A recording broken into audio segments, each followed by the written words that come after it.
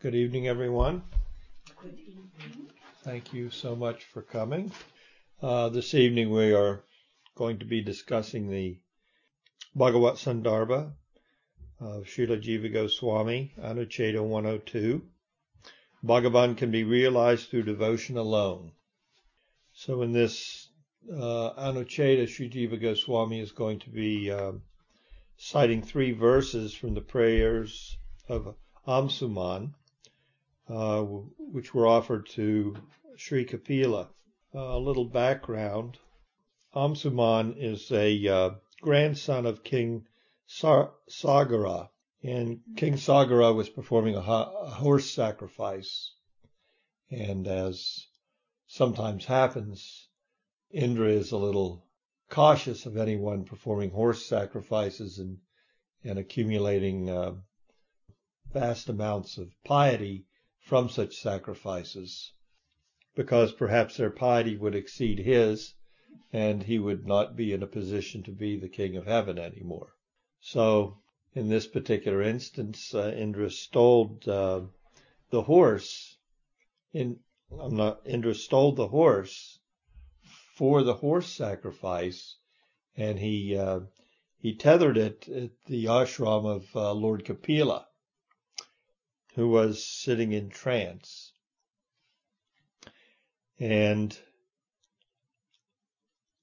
King Sagara's sons went to seek out that horse so that their father could perform the horse sacrifice and, of course, receive the benefits. And they found it at Lord Kapila's ashram. And Lord Kapila was in trance, so he couldn't properly receive them when they came. And they didn't recognize Lord Kapila as anything but a yogi, someone posing as a yogi who actually was just a thief of a horse. So when there was some commotion, enough to bring Lord Kapila out of his trance of samadhi, and when he opened his eyes, he burnt the sons of King Sagara. He burnt them up, their bodies. So later on, Amsuman, he wanted to trace out his lost uncles, and in his investigation, he came to the ashram of Lord Kapila, Sri Kapila, and he recognized the transcendental position of Lord Kapila, and therefore these prayers that are going to be used as a praman by Srila Jiva Goswami are prayers that were offered by Amsuman, the grandson of King Sagara, to Lord Kapila. So the Anucheta begins as follows. Amsuman stated in three verses that those of highly refined discrimination, having become acquainted with theoretical knowledge of Sri Krishna, experience him directly, exclusively through the cultivation of devotion. And then Lord Kapila quotes the first of the three prayers that he's going to use as praman. This is from the 9th canto of the Bhagavatam, 8th chapter. Even to this day, the unborn Brahma is unable to see or understand you, who are beyond the self, either through samadhi or reasoning. How then could other living beings, who have evolved from his mind, body, and intellect, do so? Or even we, who have no illumination?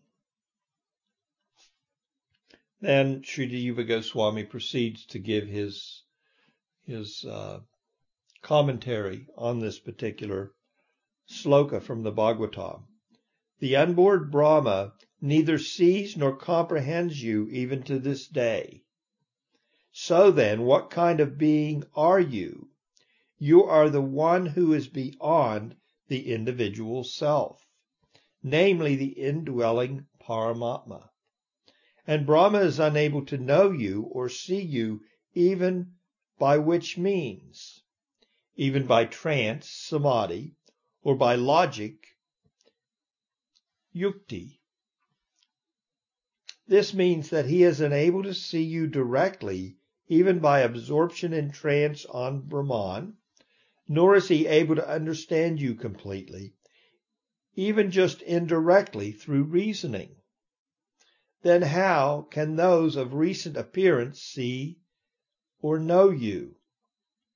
The reason for their being of recent appearance is that they are created by Brahma's mind, body, and intelligence, which are products of the gunas of translucent, dynamism, and inertia, and which in various species, such as gods, subhumans, and humans.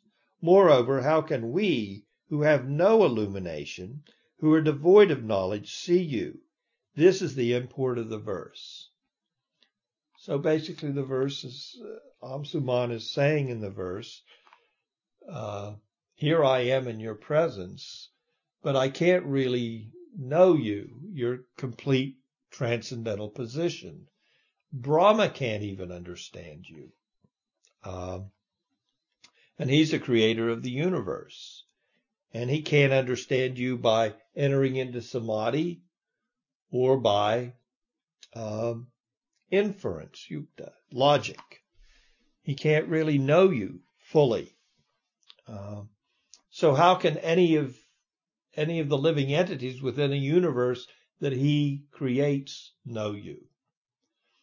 So Amsuman is saying this prayer from the perspective of the conditioned soul within the material world. What hope do I have of really understanding you? Brahma cannot understand you. Now remember, this last Anucheta is going in a direction that there's only one way that anyone can fully or even partially know the supreme absolute truth, and that is by devotion. Now one will argue, well, Brahma has devotion, but in this particular, the context of this sloka, what Amsuman is presenting is the position of Brahma, not of Brahma as the devotional Brahma that we're aware of, but as Brahma as the creator of the universe. So it has to be seen in that context to be understood. So any attempt to understand the Lord without pure devotion is like licking the outside of a honey jar. So even for Brahma, without devotion, there's no question of knowing the Lord. And even Brahma is bewildered by the Lord, as we know from the Brahma Vimohan Leela. He thinks he knows him, and then all of a sudden, he recognizes others may say they know. Even his prayers at that time, when he finally came to his senses, what did he say? Others may say that they know you, but the fact of the matter is, I can never claim such a thing. This is not possible. Look at what you just did.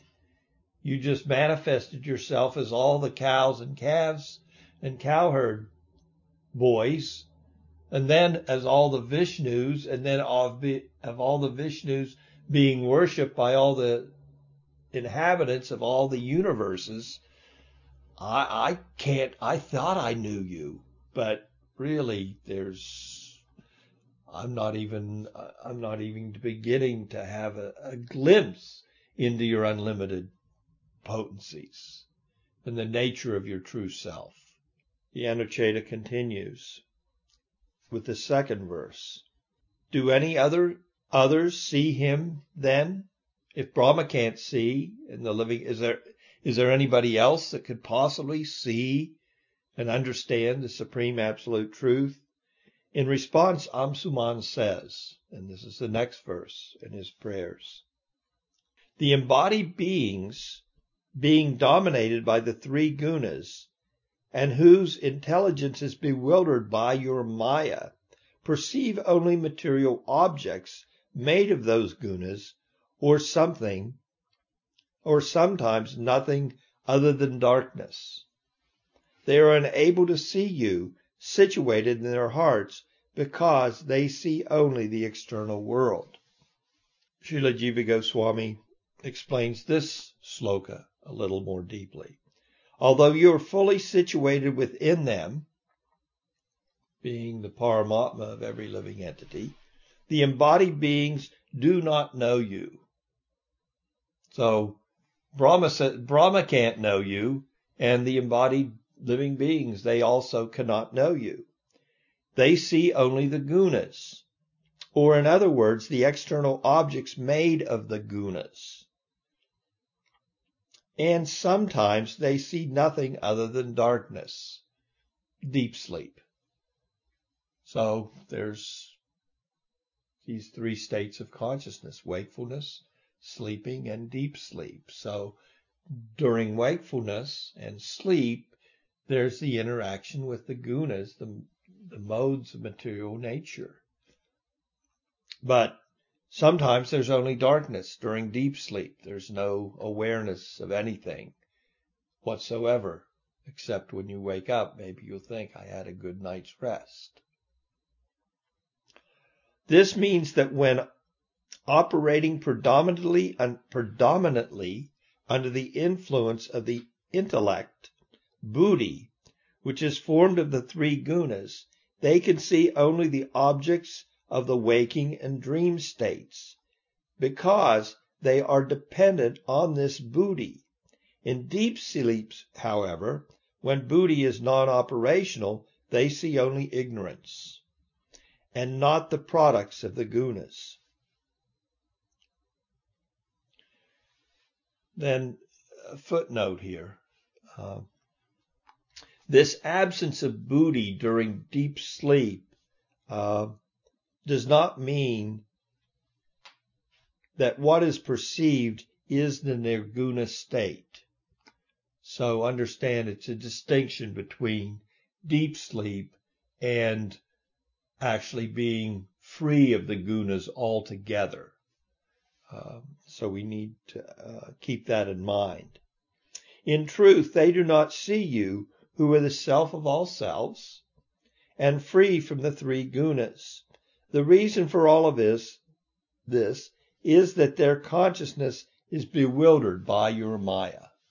So the question is, can anybody see? And the answer's been given here. Now in the commentary, there's reference to a verse from the 11th canto, the instructions, when Lord Krishna is instructing Uddhava, commonly known as the Uddhava Gita. And it further elaborates and gives us a little bit more insight to these three states. This is from 13th chapter of the 11th canto. Waking, sleeping, and deep sleep, the three functions of the intelligence, are caused by the three gunas. The jiva is ascertained to be different from these three states, since it is only the witness of them. This is the commentary of Srila Vishwanath Chakravarti Thakur. Actually, there is no relation of the pure jiva with his sense objects and material consciousness. Giving up the false identity is giving them both up. Then he quotes another verse from the Uddhava Gita in his commentary to further explain this. One should know that wakefulness is born of the mode of goodness, dreams of the mode of passion, and deep dreamless sleep from the mode of ignorance. The fourth element, pure consciousness, is different from these three and pervades them. Turiya. Turiya is that fourth state of consciousness. Turiya is the three states of consciousness, and pure consciousness is beyond the three, Turiya. Thus the gunas are the cause of the three states of intelligence, consciousness. the jiva is different from them. It is without these three states. Why? It is confirmed that it is a mere witness of those states. And now to the conclusion of the Bhagavat Sandarbha.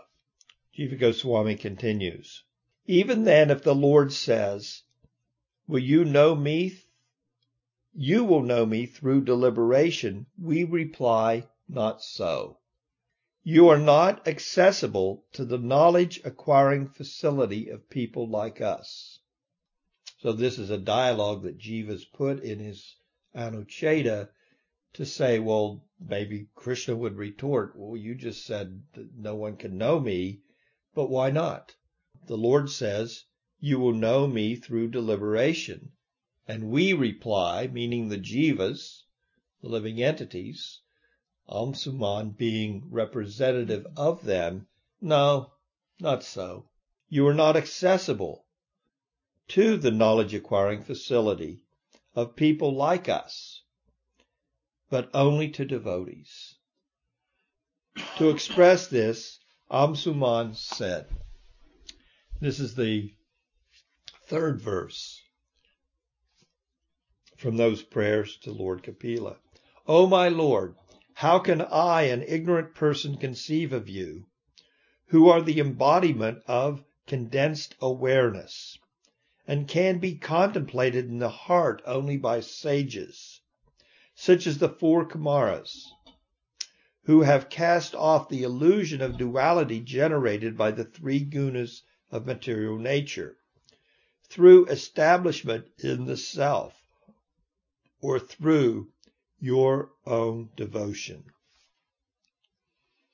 Jiva Goswami continues and explains, how can I conceive of you, who are the abode of innumerable transcendental potencies, which are replete with extraordinary functional capacities? What is your nature? You are a condensed awareness, which is to say that your form is the personification of eternity, consciousness, and unlimited bliss. Therefore, in the Sahasranama Stotra, you are called Anirdeshya Vapu, or one whose body cannot be defined. The sense is this: because your form is constituted entirely of consciousness, you cannot be the object of consciousness. And even if you could be understood through deliberation, I am unable to think of you because I am overpowered by the gunas of Maya. So in all three of these prayers, Amsuman is taken the position of the jiva within the material nature. And he says, Brahma can't know you, I can't know you, and I'm just an ignorant person. Now, the Kumaras, they can have some awareness because they've cast off the illusion of duality. But then the key to the whole presentation here is through establishment in the self, or through your own devotion. So this brings us back to the very beginning, to the Tattva Sandarbha, where what is the real essence that's presented in the Bhagavatam? The essence is the trance, the samadhi of Srila Vyasadeva. It's based upon that trance, which was granted to him through devotion, the devotional medium in his case being his spiritual master, Narada. So the case being made here is, without that, there's no possibility of one having any knowledge of you, even if he's a Brahma, the creator of a universe. And even our Brahma, who is the creator of this universe and the head of our sampradaya, when it really gets down to fully understanding you as you are, he can have some knowledge by your grace. You certainly gave him knowledge at the beginning of the creation. You gave him a revelation of yourself at that time. But even he admits that full and comprehensive knowledge is bewildering to him at times, even though he has some bhakti, some facility through devotion to understand you. But even with that understanding, he became bewildered, as evidenced in your Vraj Leela. The Lord raises an objection. So the Amsuman has said, well, no one can know you. But then Jiva Goswami poses an argument on the Lord's behalf. The Lord raises an objection. But then what is the proof that I am actually like that? Amsuman answers. So Jiva extends Amsuman's response from the Bhagavatam himself in this Anucheta. You are meditated upon and directly realized by sages, such as Sananda and others, who know the reality of Bhagavan and have shattered the delusion created by the divisions generated out of the gunas of nature. They have cast off this delusion through bhava, which means either through your devotion or through awareness of or establishment bhava in the self. So here Jiva is, out of kindness, also saying that there can be some knowledge of you through awareness of the self, meaning Brahmeti, as accomplished by the Jnanis. They have this desire primarily, but again, without a pinch of devotion, they're not successful. So properly executed, they can have some awareness of you.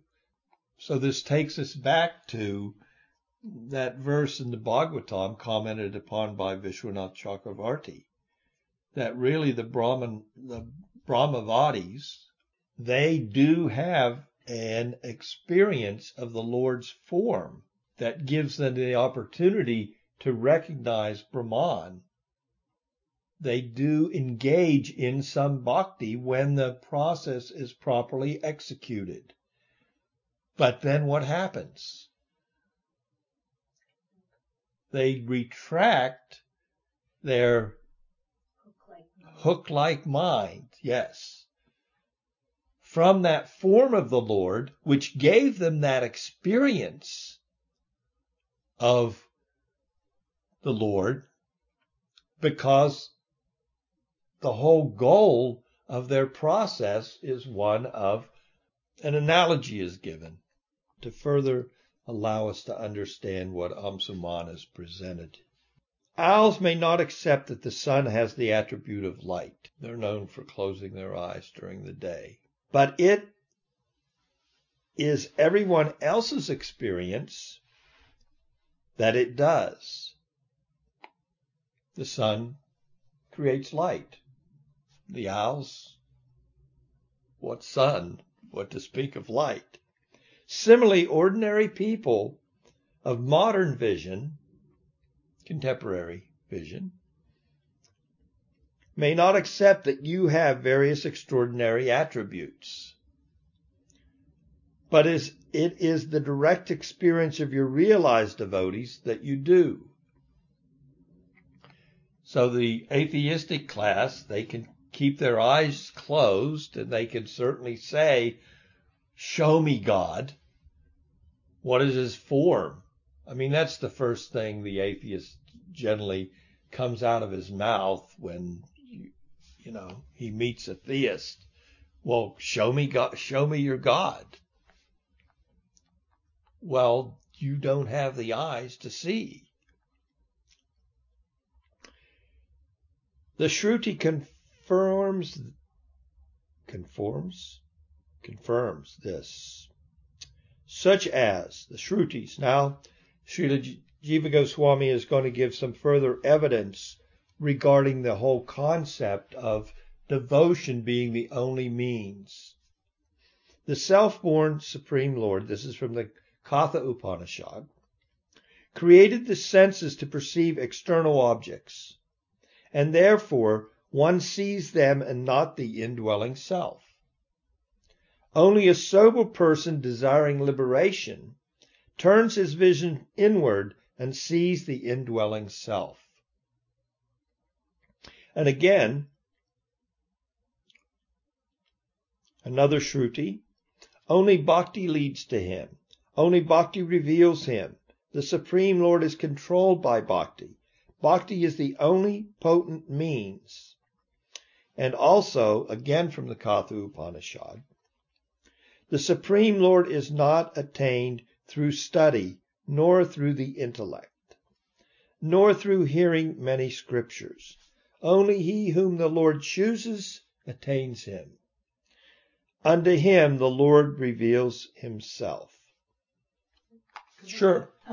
In the last class, I thought you were, that Jiva Goswami said the only way to know the Lord is through scripture.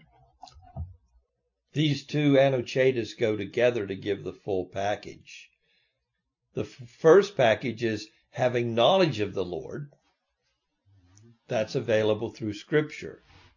And the second part of it is this final Anucheta is what? To have the experience of the Lord. So, and that's only available through devotion. Many people can read Scripture, even it's a paroshe, it's not from material, it has no material source. It's non-human. Still, will they understand? No, they have to be blessed by bhakti.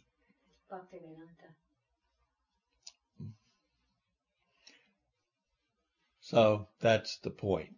Yes, he can only be known through Scripture, but he can only be realized by people that he gives that realization to. And he also gives that facility of providing that realization to his dearmost devotees. So the spiritual master can also grant you some personal awareness of the Supreme.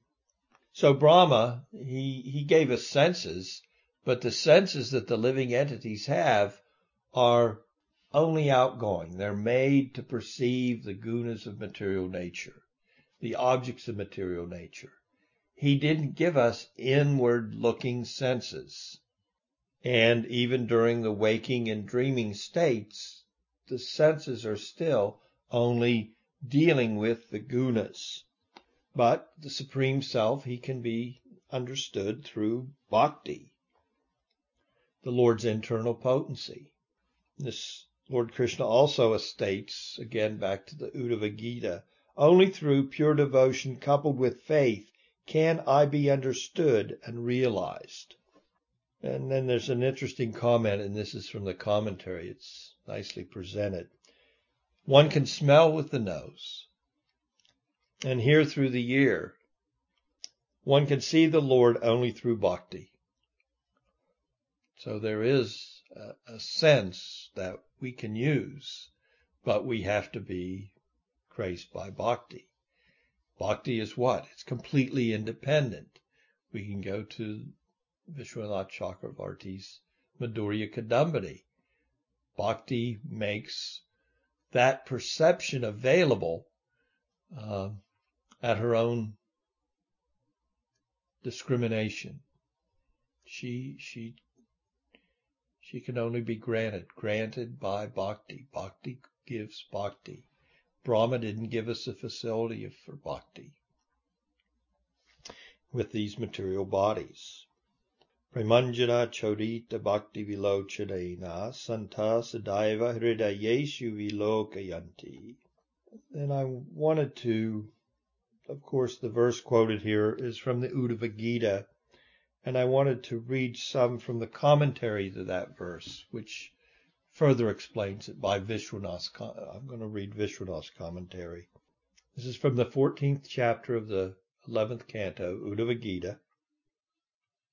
Only by bhakti with full faith can the devotees obtain me, Paramatma, the object of love. Bhakti fixed in me purifies even a dog-eater of his low birth. It was an interesting commentary, and I'll read it to you.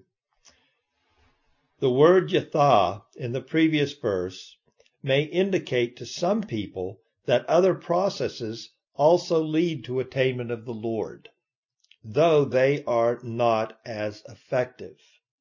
This verse counters that idea. I am obtained by bhakti alone, not by other processes. Though it is heard that by Gyan one can attain Brahman, it should be understood that the secondary bhakti without Gyan gives the attainment of Brahman. So this is Vishwanath commentary.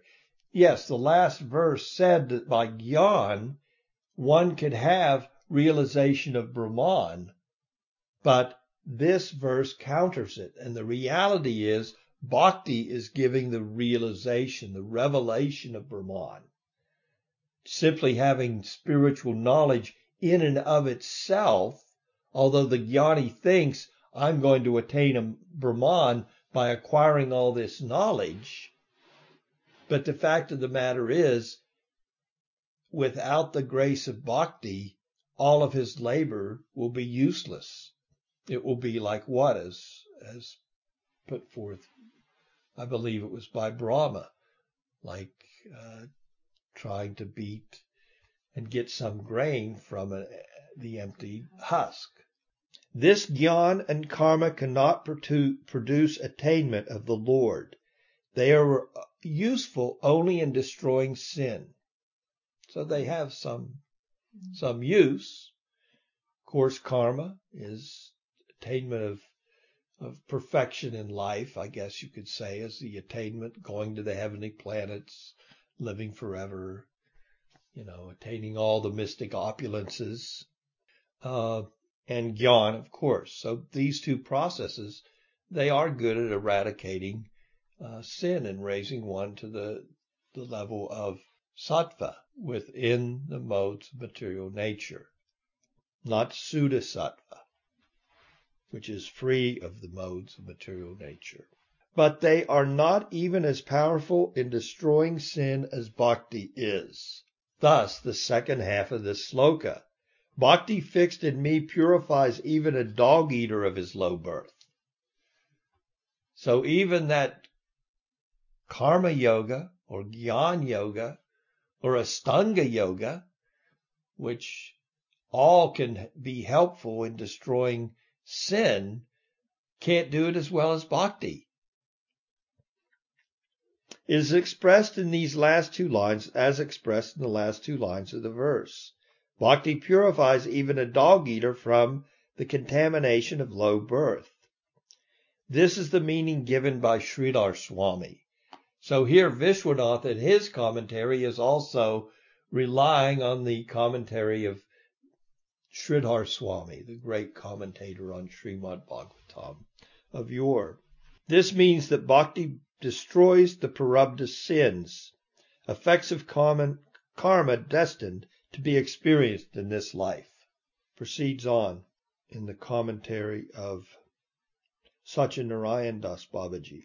Srila Jiva Goswami concludes by citing a verse from Katha Upanishad, which declares that only those who are blessed by the Lord can understand him.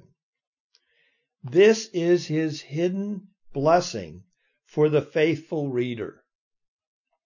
Here the reader receives the Lord's or the author's blessing so he or she can understand the analysis of absolute reality presented in Bhagavat Sandarbha, and thus cross the ocean of miseries.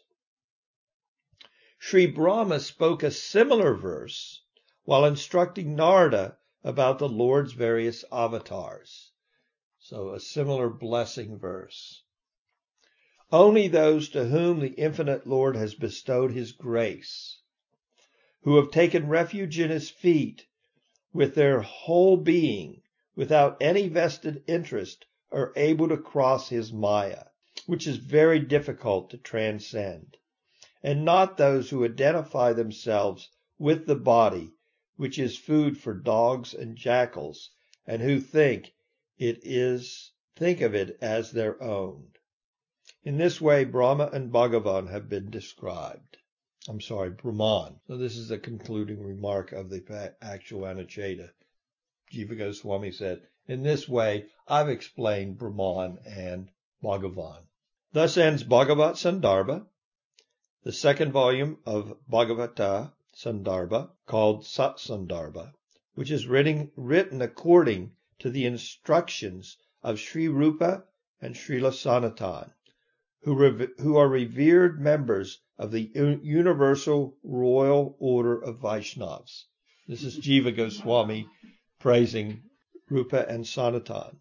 They are unalloyed servants of the lotus feet of Lord Sri Krishna Chaitanya Mahaprabhu, the purifier of the jivas in Kali Yuga, who descended to distribute the benediction of his own service.